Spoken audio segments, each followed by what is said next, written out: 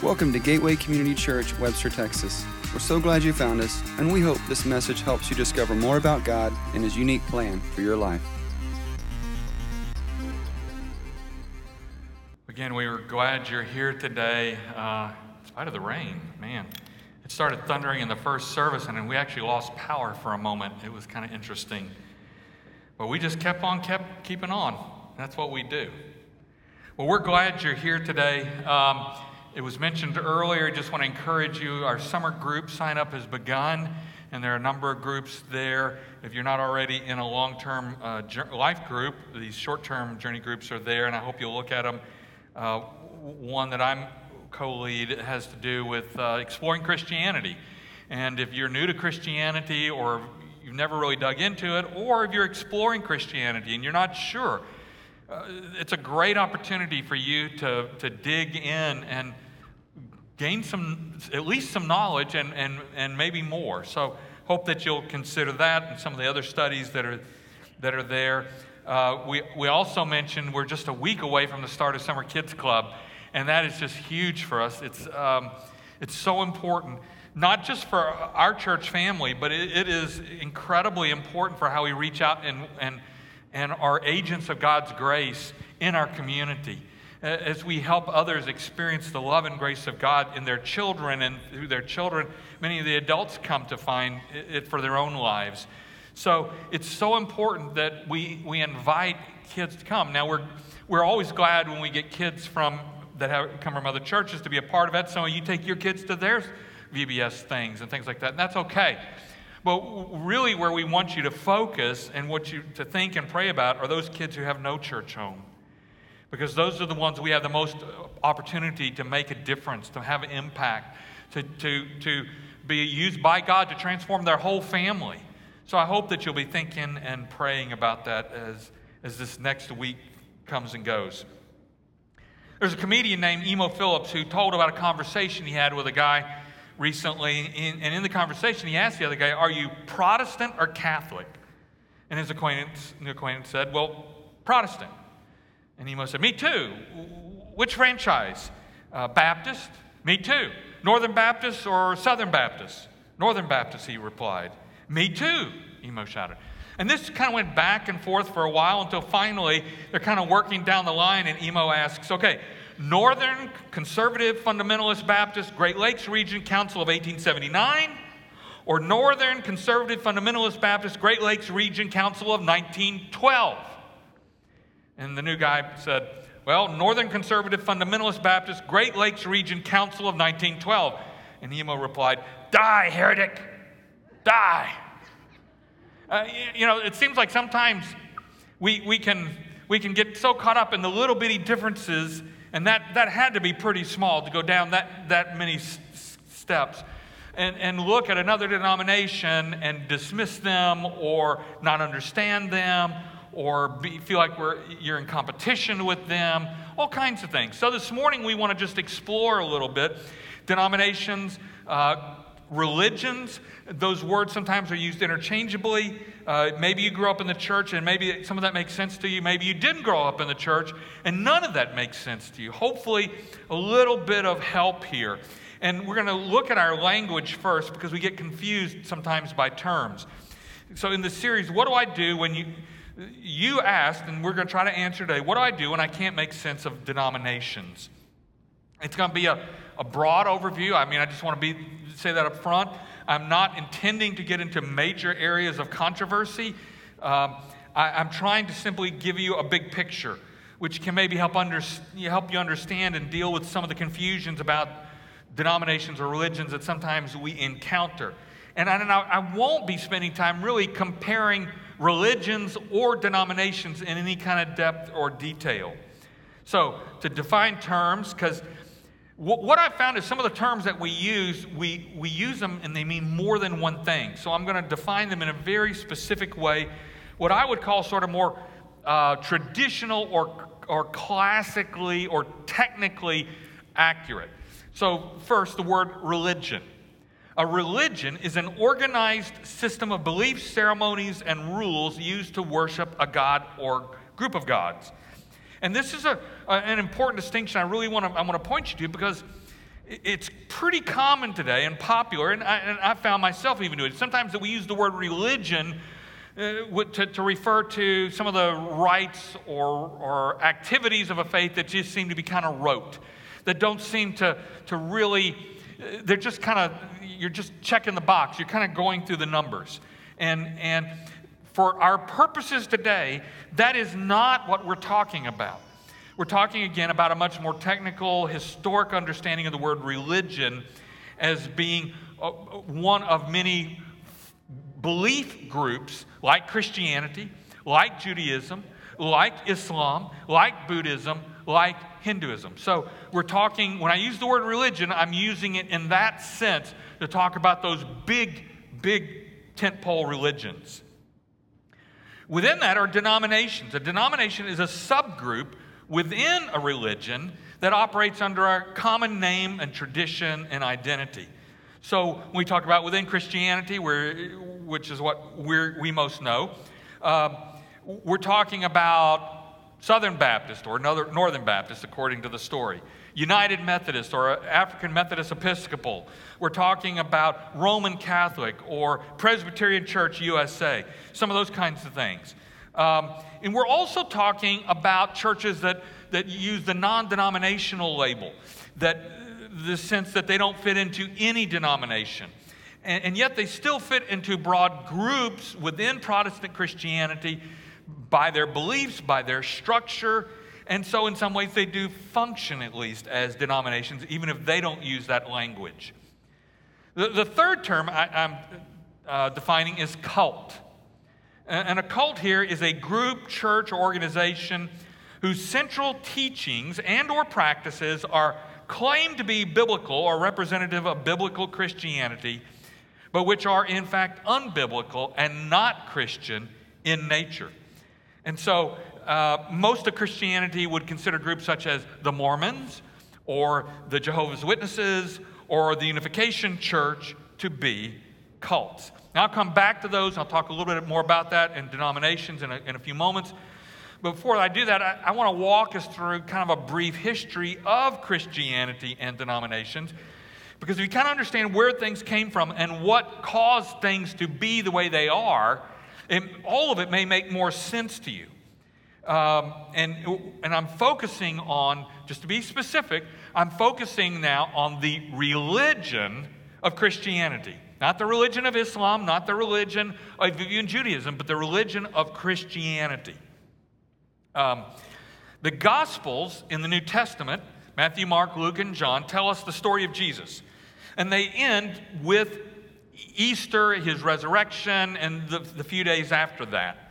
And we celebrate that. And the Bible tells us that for 40 days, Jesus was here on earth in his resurrected body before he then ascended into heaven. And 10 days later, or 50 days after the resurrection, is a holiday or a day called Pentecost, Pentecost, where Penta means 50. And this experience is recounted in the book of Acts. And we've got a picture, and you'll notice it kind of looks like flames up there. And when you hear Acts chapter 2, you'll understand. It says, on the day of Pentecost, all the believers were meeting together in one place. There's only about 70 of them at this point. Suddenly, there was a sound from heaven like the roaring of a mighty wind storm, and it filled the house where they were sitting. Then, what looked like flames or tongues of fire appeared and settled on each of them. And everyone present was filled with the Holy Spirit and began speaking in other languages as the Holy Spirit gave them this ability. So, when we talk about Pentecost, when we refer to that passage, we are talking about the birthday of the church. The birthday of the church didn't begin actually with the resurrection. It began with the coming of the Holy Spirit to enliven and unite the people of God together in one community of faith.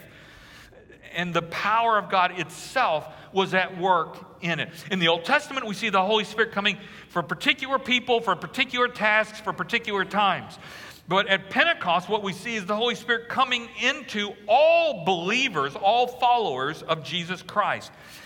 And so as we look at the rest of the book of Acts, the latter part of chapter 2 and the rest of the chapters and the rest of the New Testament, It's about the church, told through Acts, told through letters from apostles such as Paul and Peter and John and James. And the New Testament then ends with the last book of the New Testament, the book of Revelation, which most scholars believe was written by the Apostle John around 90 or 95 A.D.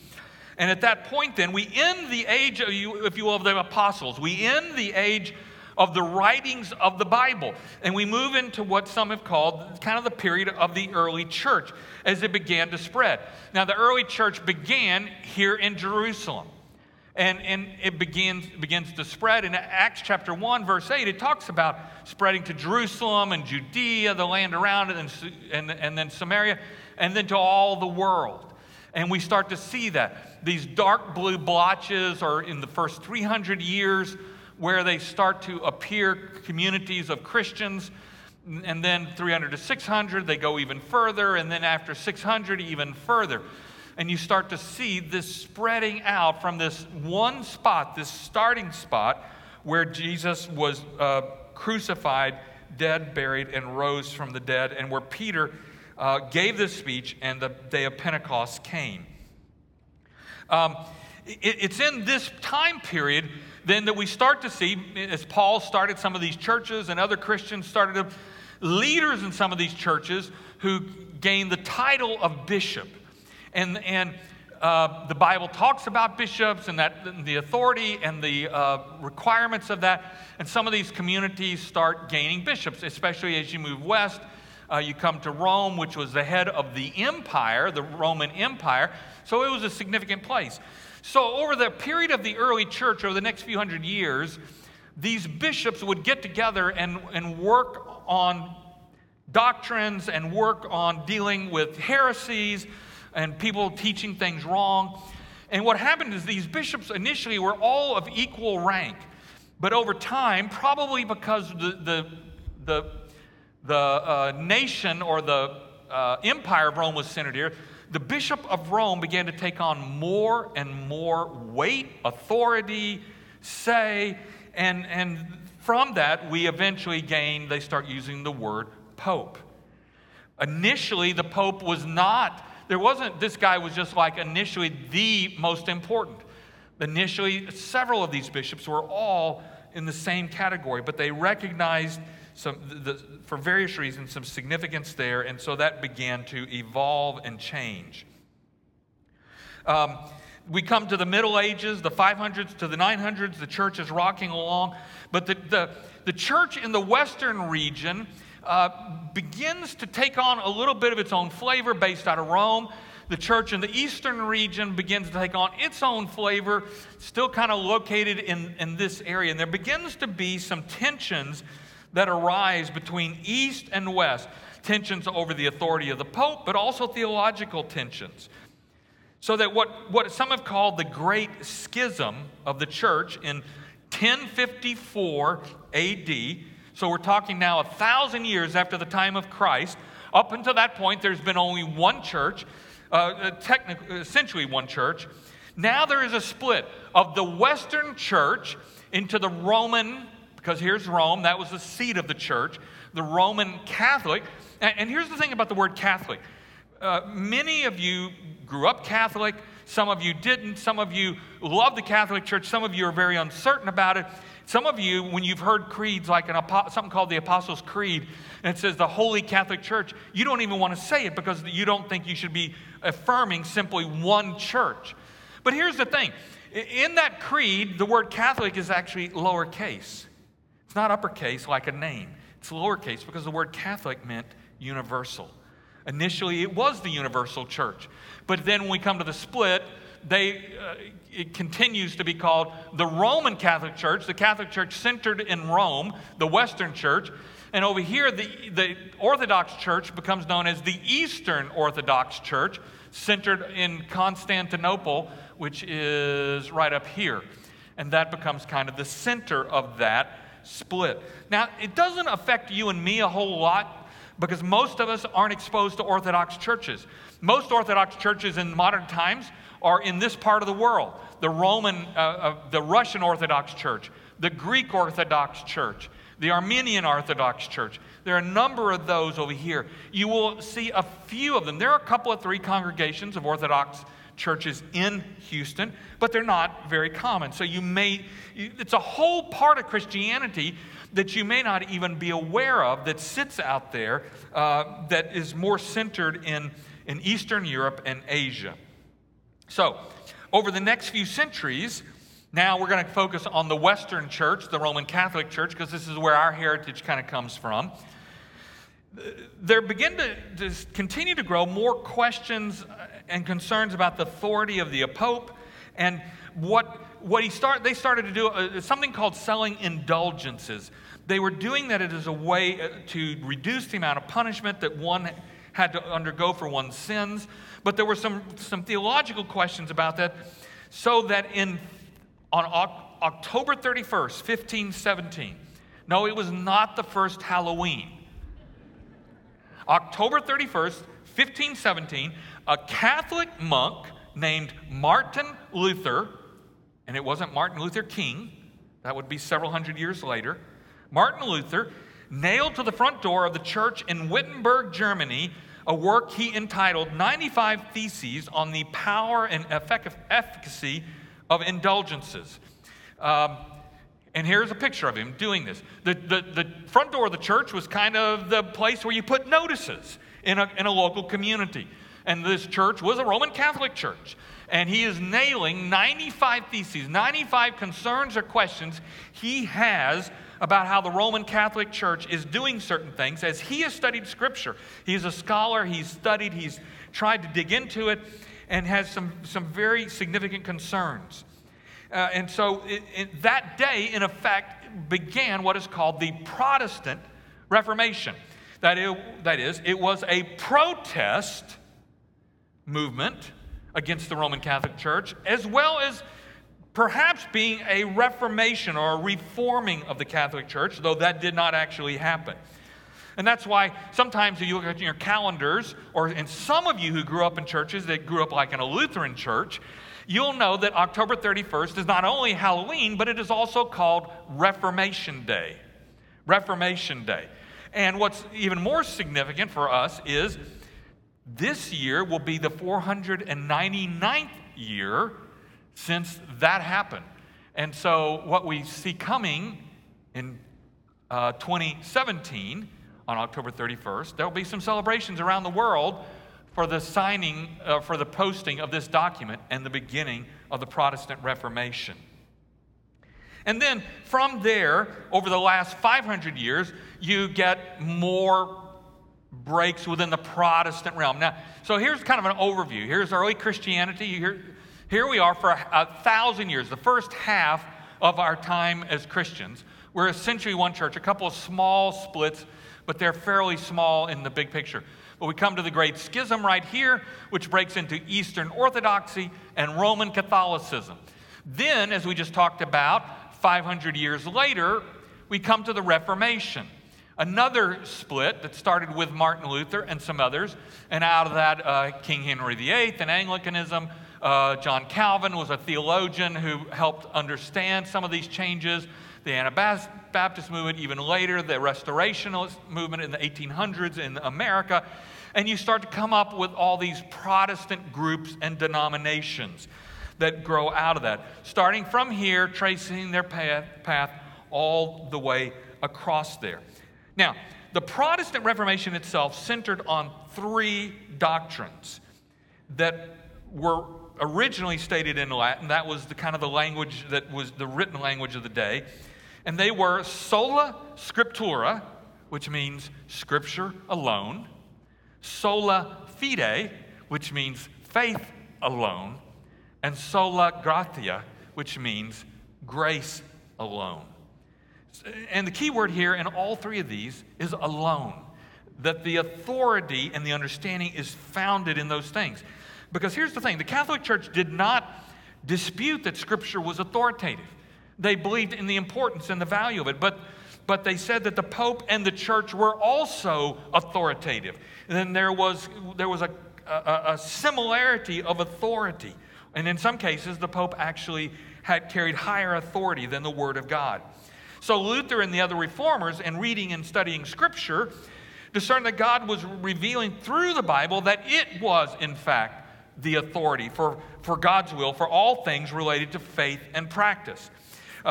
We read in Scripture, 2 Timothy, all Scripture is inspired by God and is useful to teach us what is true and to make us realize what is wrong in our lives. It corrects us when we are wrong and teaches us to do what is right. God uses it to prepare and equip His people to do every good work. So, the understanding was the ultimate authority through the Protestant Reformation had to come back to God's Word. And that's why from that point on, it's interesting that only a few years before, Gutenberg invented the printing press, which started to make God's Word available to the masses. And people began learning to read. All of these things happened together. They were all part of a bigger picture. It's not that there aren't other levels of authority. I mean, on a very much lesser scale, a pastor of a church carries some authority within that church. Not to the degree of a bishop or something like that, but there are some of that. And the Bible says those other kinds of authority are important. But it is revealed through His Word that it is the most significant of those places of authority versus any person or any entity such as the Pope. Romans 13 says, let every person be subject to the governing authorities, for there is no authority except from God, and those that exist have been instituted by God. Therefore, whoever resists the authorities resists what God has appointed, and those who resist will incur judgment. Now, please hear me, that for today's purposes, I'm not bashing a pope. I'm not bashing the Roman Catholic Church. I am simply recounting history, granted from the standpoint of the Protestant Reformation. This is a Protestant church. We're a part of that stream. So looking at it from our understanding. And looking back to see that certainly in the 1500s, and there have been many reforms since then, but certainly within the 1500s, there were some real concerns with Catholicism. See, Protestants believe Scripture alone has highest authority, given to us by grace alone, and received by faith alone. The Bible says in Ephesians 2, for by grace you have been saved through faith. And this is not your own doing. It's the gift of God, not a result of works, so that no one may boast.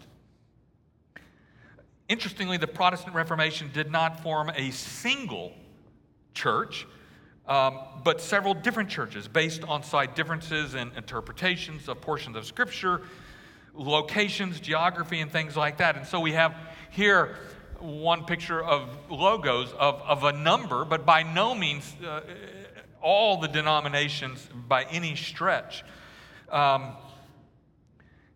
But there was an analogy, as I was reading on this past week, an analogy that was very helpful for me to think about denominations in terms of different baseball teams, each with its own coach. Each coach leads according to a certain set of principles, what he thinks is best for producing the best team. And he can say his way is best, he can say his way is right, but there are other coaches who would disagree with him.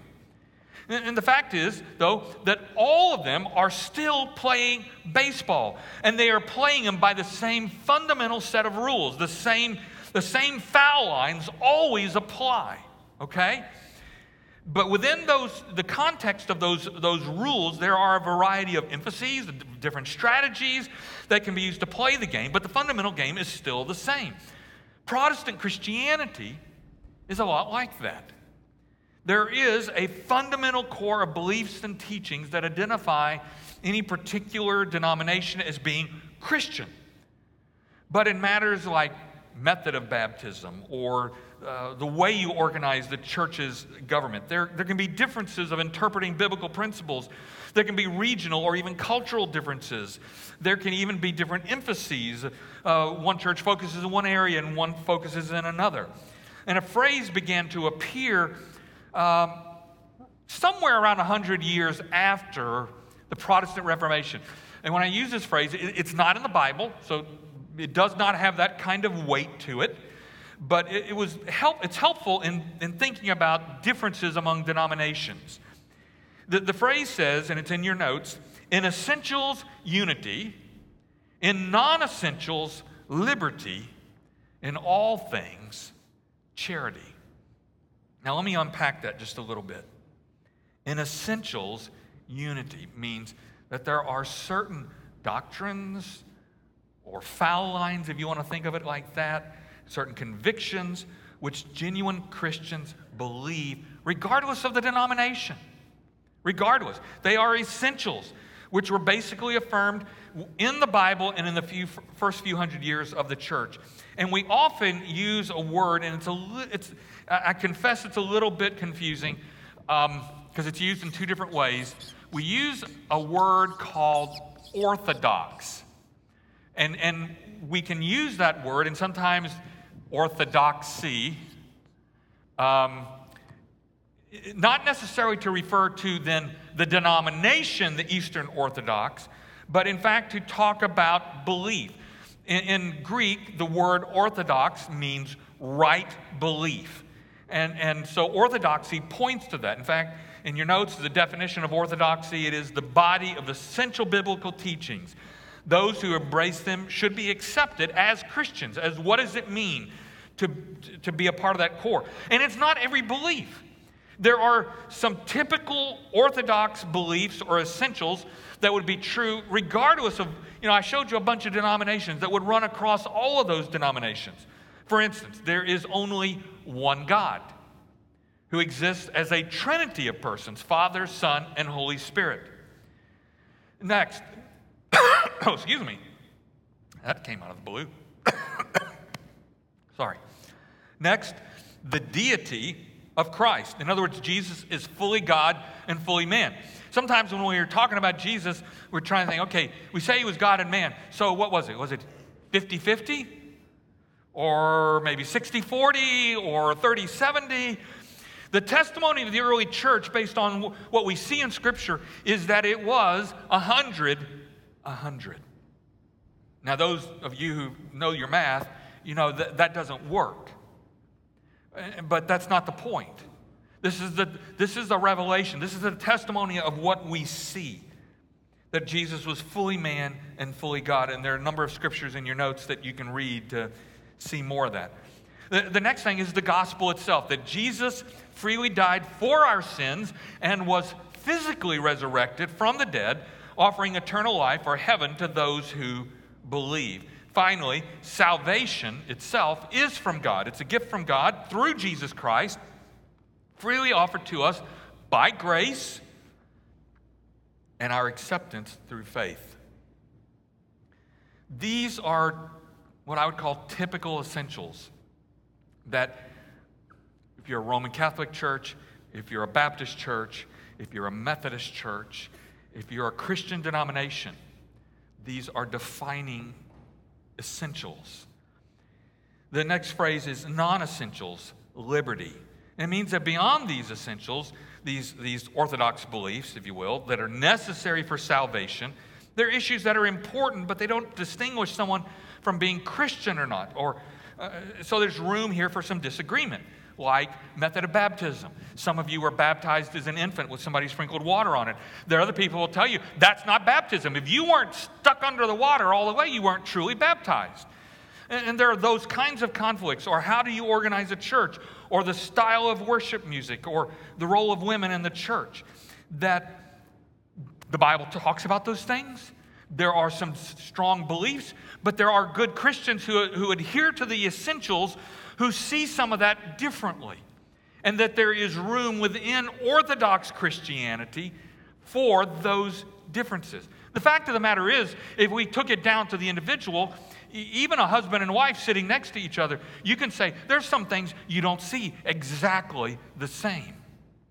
So it's not surprising that on a denominational level, there are some of those things. But they still agree with the essentials. Finally, we come to the last phrase, in all things charity. And that means that if you don't agree on some essentials, or even you do not agree on some non-essentials, that we are still to treat each other, to treat all with love and respect. And depending on the degree of difference, we might be willing to join together with them in mission, or we may choose not to. But yet, ultimately, love is always the guiding principle for the Christ follower. Love, Jesus said, love God, love your neighbor. That is always. Even with people we disagree, even with people we think are wrong, we still are followers of Jesus, and love becomes our defining lifestyle, regardless of how another believes. And yet, as much as possible with those with whom we agree on the essentials, we make every effort to be united. In Ephesians, it says this: always be humble and gentle. Be patient with each other, making allowance for each other's faults because of your love. Make every effort to keep yourselves united in the Spirit, binding yourselves together with peace. Now, let me just say a word here about cults, because it's important to understand some of the differences. I said earlier, cults take some of the essentials, in effect, and they either twist them or they distort them or they deny them altogether. And again, when I'm using the word cult, I'm using it as a technical definition. I'm not talking about, well, there's a group of folks that you think are crazy that live out on an island somewhere and we're calling them a cult. Maybe so. But here, what I am talking about is a group of people who espouse at least some Christian beliefs and typically claim to be Christian or see themselves a part of that, and yet they don't adhere to the essentials in some small and some big ways. For instance, Jehovah's Witnesses. And I know we have a few people who have come out of the Jehovah's Witness church as a part of our congregation. The Jehovah's Witnesses do not believe that God is a triune God. He is Father, Son, Holy Spirit. They do not believe that Jesus is God. And in fact, if you would look, one of the places you can see that is actually in their version of the Bible. In Protestant and Catholic Bibles, you will see it says, John chapter 1, in the beginning was the Word was with God, and the Word is God. In other words, there is a direct connection that God is Jesus, Jesus is God. We don't fully understand this whole triune thing, Father, Son, Holy Spirit, but there it is. It's testified to throughout Scripture. The Great Commission says, go and baptize in the name of the Father, Son, Holy Spirit. All right, in a Jehovah's Witness Bible, it'll read something like this. In the beginning was the Word was with God, and the Word was a God, with a little g. Because they don't believe that Jesus is God. They believe he came after. He's important, he's valuable, but he's not God. And that, at that point, it moves away from the essentials of what it means to understand Christianity. Or the Mormons. And many people say, well, Mormons, they're so wonderful people. They do so much good. Yes, they do.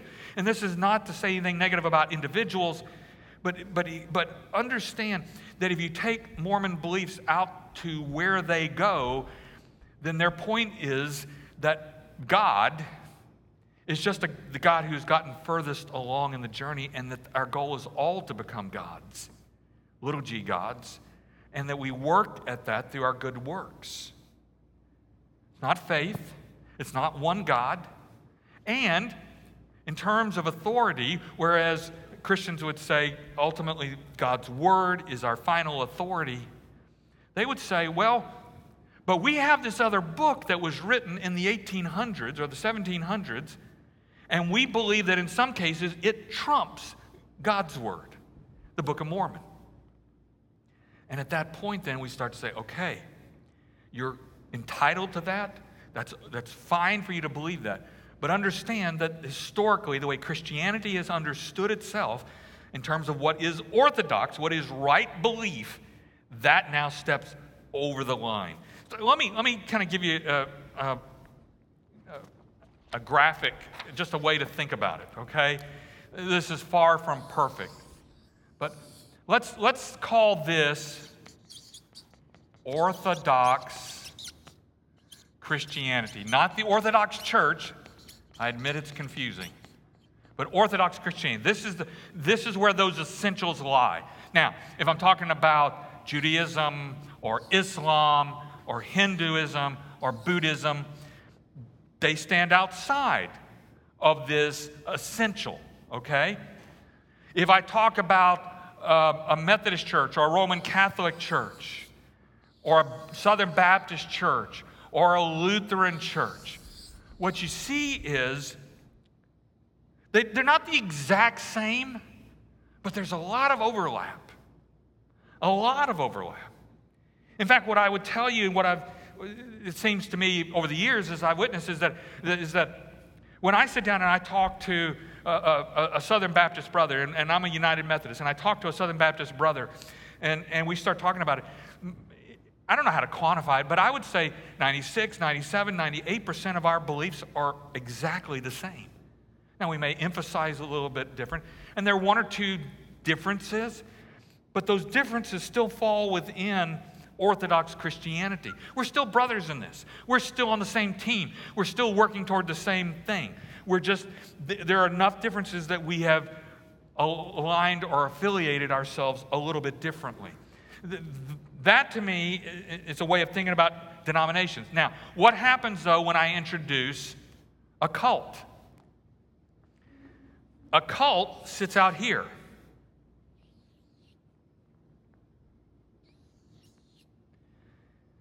It picks up some of the Christian doctrine, but it also picks up some other things that are outside the lines.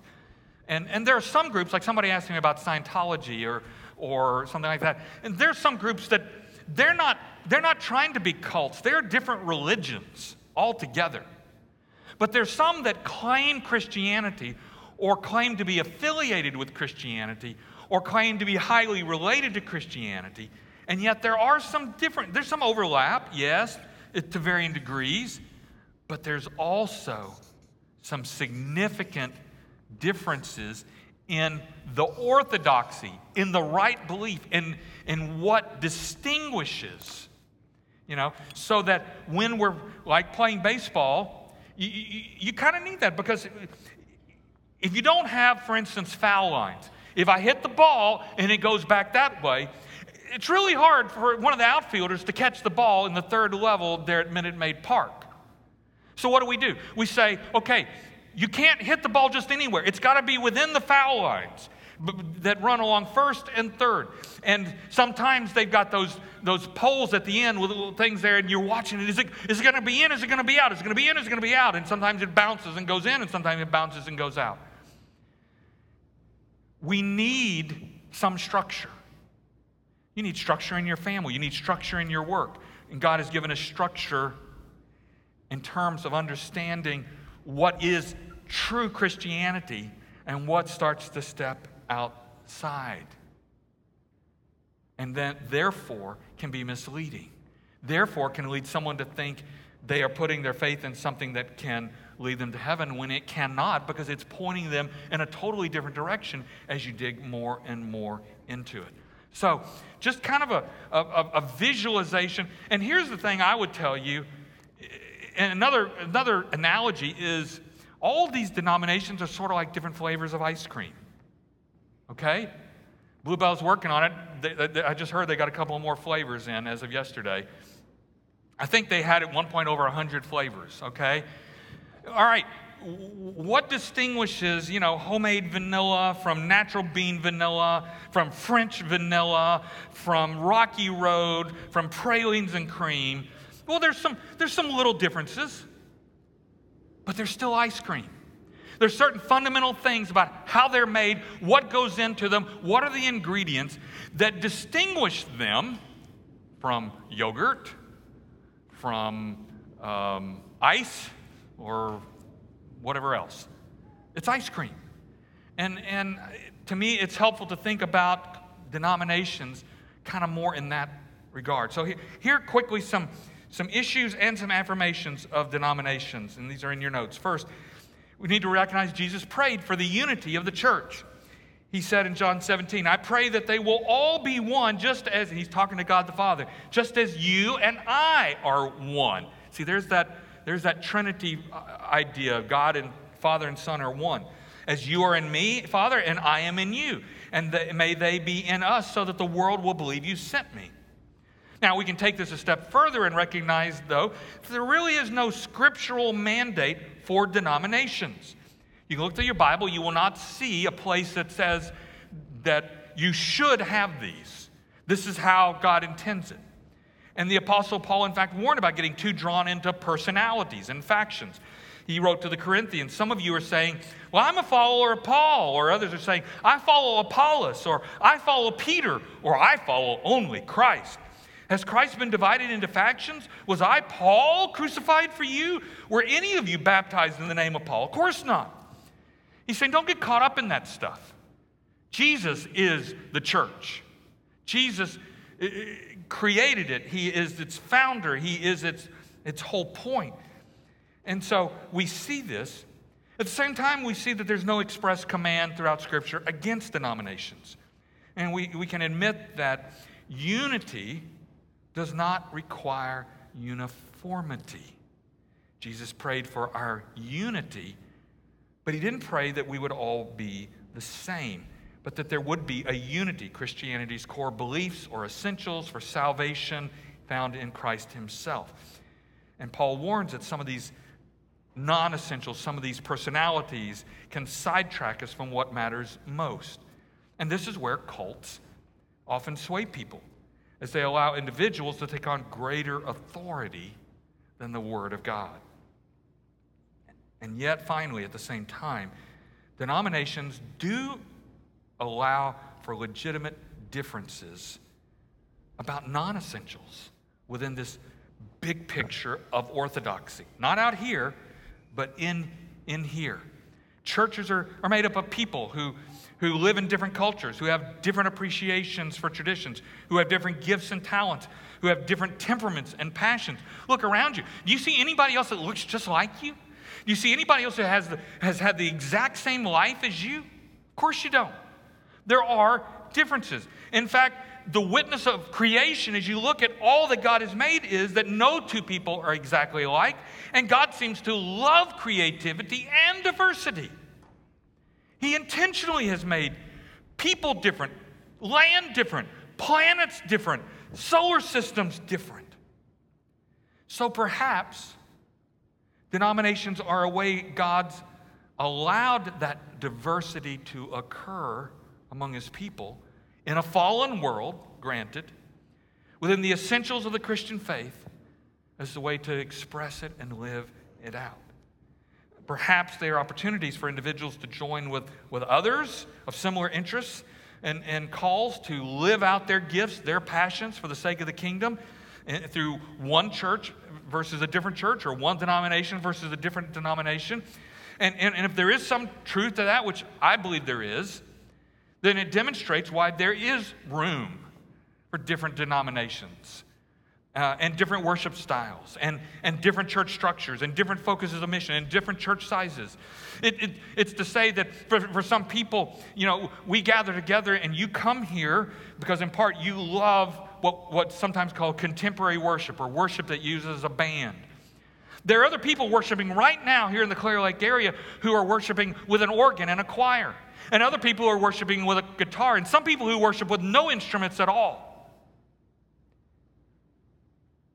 And it's okay. The organ is not a bad instrument. Drums are not a bad instrument. Some of you grew up, though, and someone told you that the drums were the instrument of the devil, right? Well, let me tell you, in the 1880s, they said the organ was the instrument of the devil. Isn't that amazing? God really does love diversity and within boundaries, within those foul lines, and he loves to work that out through us. But, and this is what I want to encourage you about, what we always see throughout the New Testament is a commitment of Christ's followers to join together in a community of faith, to be a part of a church, to be a part of a church, and not just simply rock along like it's okay. In fact, nowhere do you see a picture in the Bible of what I would call isolated Christianity or solitary Christianity. We are called together. Why? Because God teaches me through you. He teaches you through me. He holds the person next to you accountable through you, and you hold the person behind them accountable through you. All of this thing, there's so much interplay and so much intentionality in what God has done. And that's why you don't see solitary Christians operating in the New Testament. You see together in a community of faith. And here at Gateway, we're committed to those essentials of faith. We are actually a United Methodist congregation, but our decision long ago was that we were going to focus on the essentials. And it's not that the other things aren't helpful and matter and we don't talk about them in some settings, but ultimately to say, let's keep the main thing the main thing. And that's mostly what we do. We have pastors on our staff who come from different denominational backgrounds. And so we understand some of those differences, and we try to avoid where there's contention so that we can focus on those things that the Christian community has always held as essential to faith and life and practices and salvation. And here we believe it's important, therefore, that we commit to Christ and therefore to a local church, to the body of Christ, to pray for it, to allow it to help us grow, to become more and more like Christ, or to become what we say in some of our language, fully devoted followers of Christ. We'll have a membership class in a few weeks, and you're welcome to look into that. But I want to tell you, you need to be committed to a church. If it's not this one, find another one. But you need to have a church family, a church home. That's the picture we see all throughout the New Testament. Also, we connect with other Christians in our church in particular, but also with other Christians in the journey together. Just this last week, our missions area worked with what's called the Christian Outreach Alliance, a group of churches here in Clear Lake that put on a sports camp over by the library for children of the community, to reach, in many cases, to reach children who had no church connection. To do that together, that the witness was, we were not just this church or that church, we were Christians coming together to reach out to them.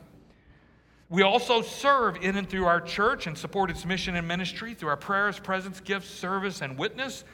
And we share our faith in Christ with others to invite them to receive that salvation, to enter into what God has done here, and to experience the wonder and the adventure that He has intended for all of His people to find in this journey together.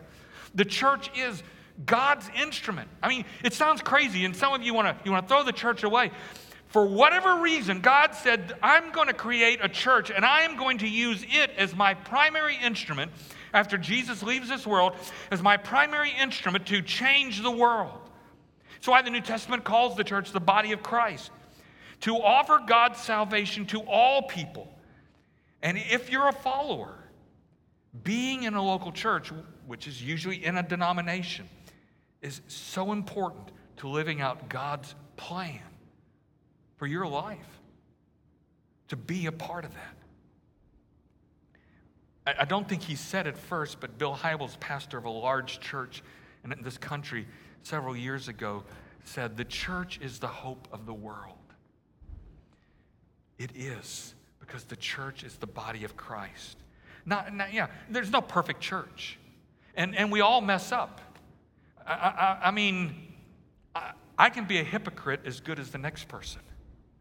And if you want a church that doesn't have any hypocrites, you better get out and start your own. And let me warn you, as soon as you start it, you'll already have a hypocrite. Because that's just the way it is. We're not perfect. We weren't created to be perfect. Unfortunately, we were also fallen by sin. And through Christ, there is this hope, the hope of the world, that is mediated through the church, that is spread. We're never intended to be a holy huddle. We're always intended to be out trying to win the game for the Father, for the kingdom of God, for the sake of the world, to transform it.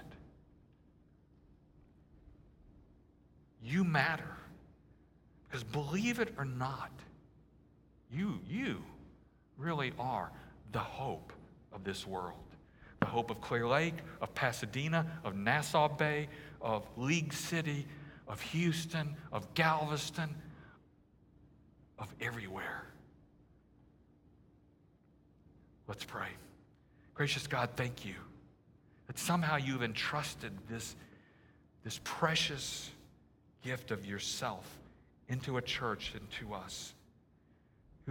fall far short of your glory, who sin, and yet you have chosen to work and through your Son to give us a means to overcome sin so that we can work in fellowship with you and in fellowship with other believers together. We pray, God, that you would use us as a body to change the world around us, to be involved in living for you day in and day out. That it's not about 1 hour a day, but 144 hours a week. That we are giving of ourselves to the world around us because you first gave yourself to us. You loved us first, and so we love. Father, we pray for your church, capital C, all the churches united together. And we pray for your churches, little c, all the local congregations, the bodies of Christ, through whom you are working today, transforming the world. Father, may we be committed to your church, and may you use us for your glory. We pray in Jesus' name. Amen. If you want to talk to our prayer team, they'll be right here for you. Don't forget Summer Kids Club to invite kids. If you're a guest, come meet us over here and join us next week for a great Father's Day. God bless you. See you next week. To learn more about us, visit www.gateway-community.org. Welcome to your journey.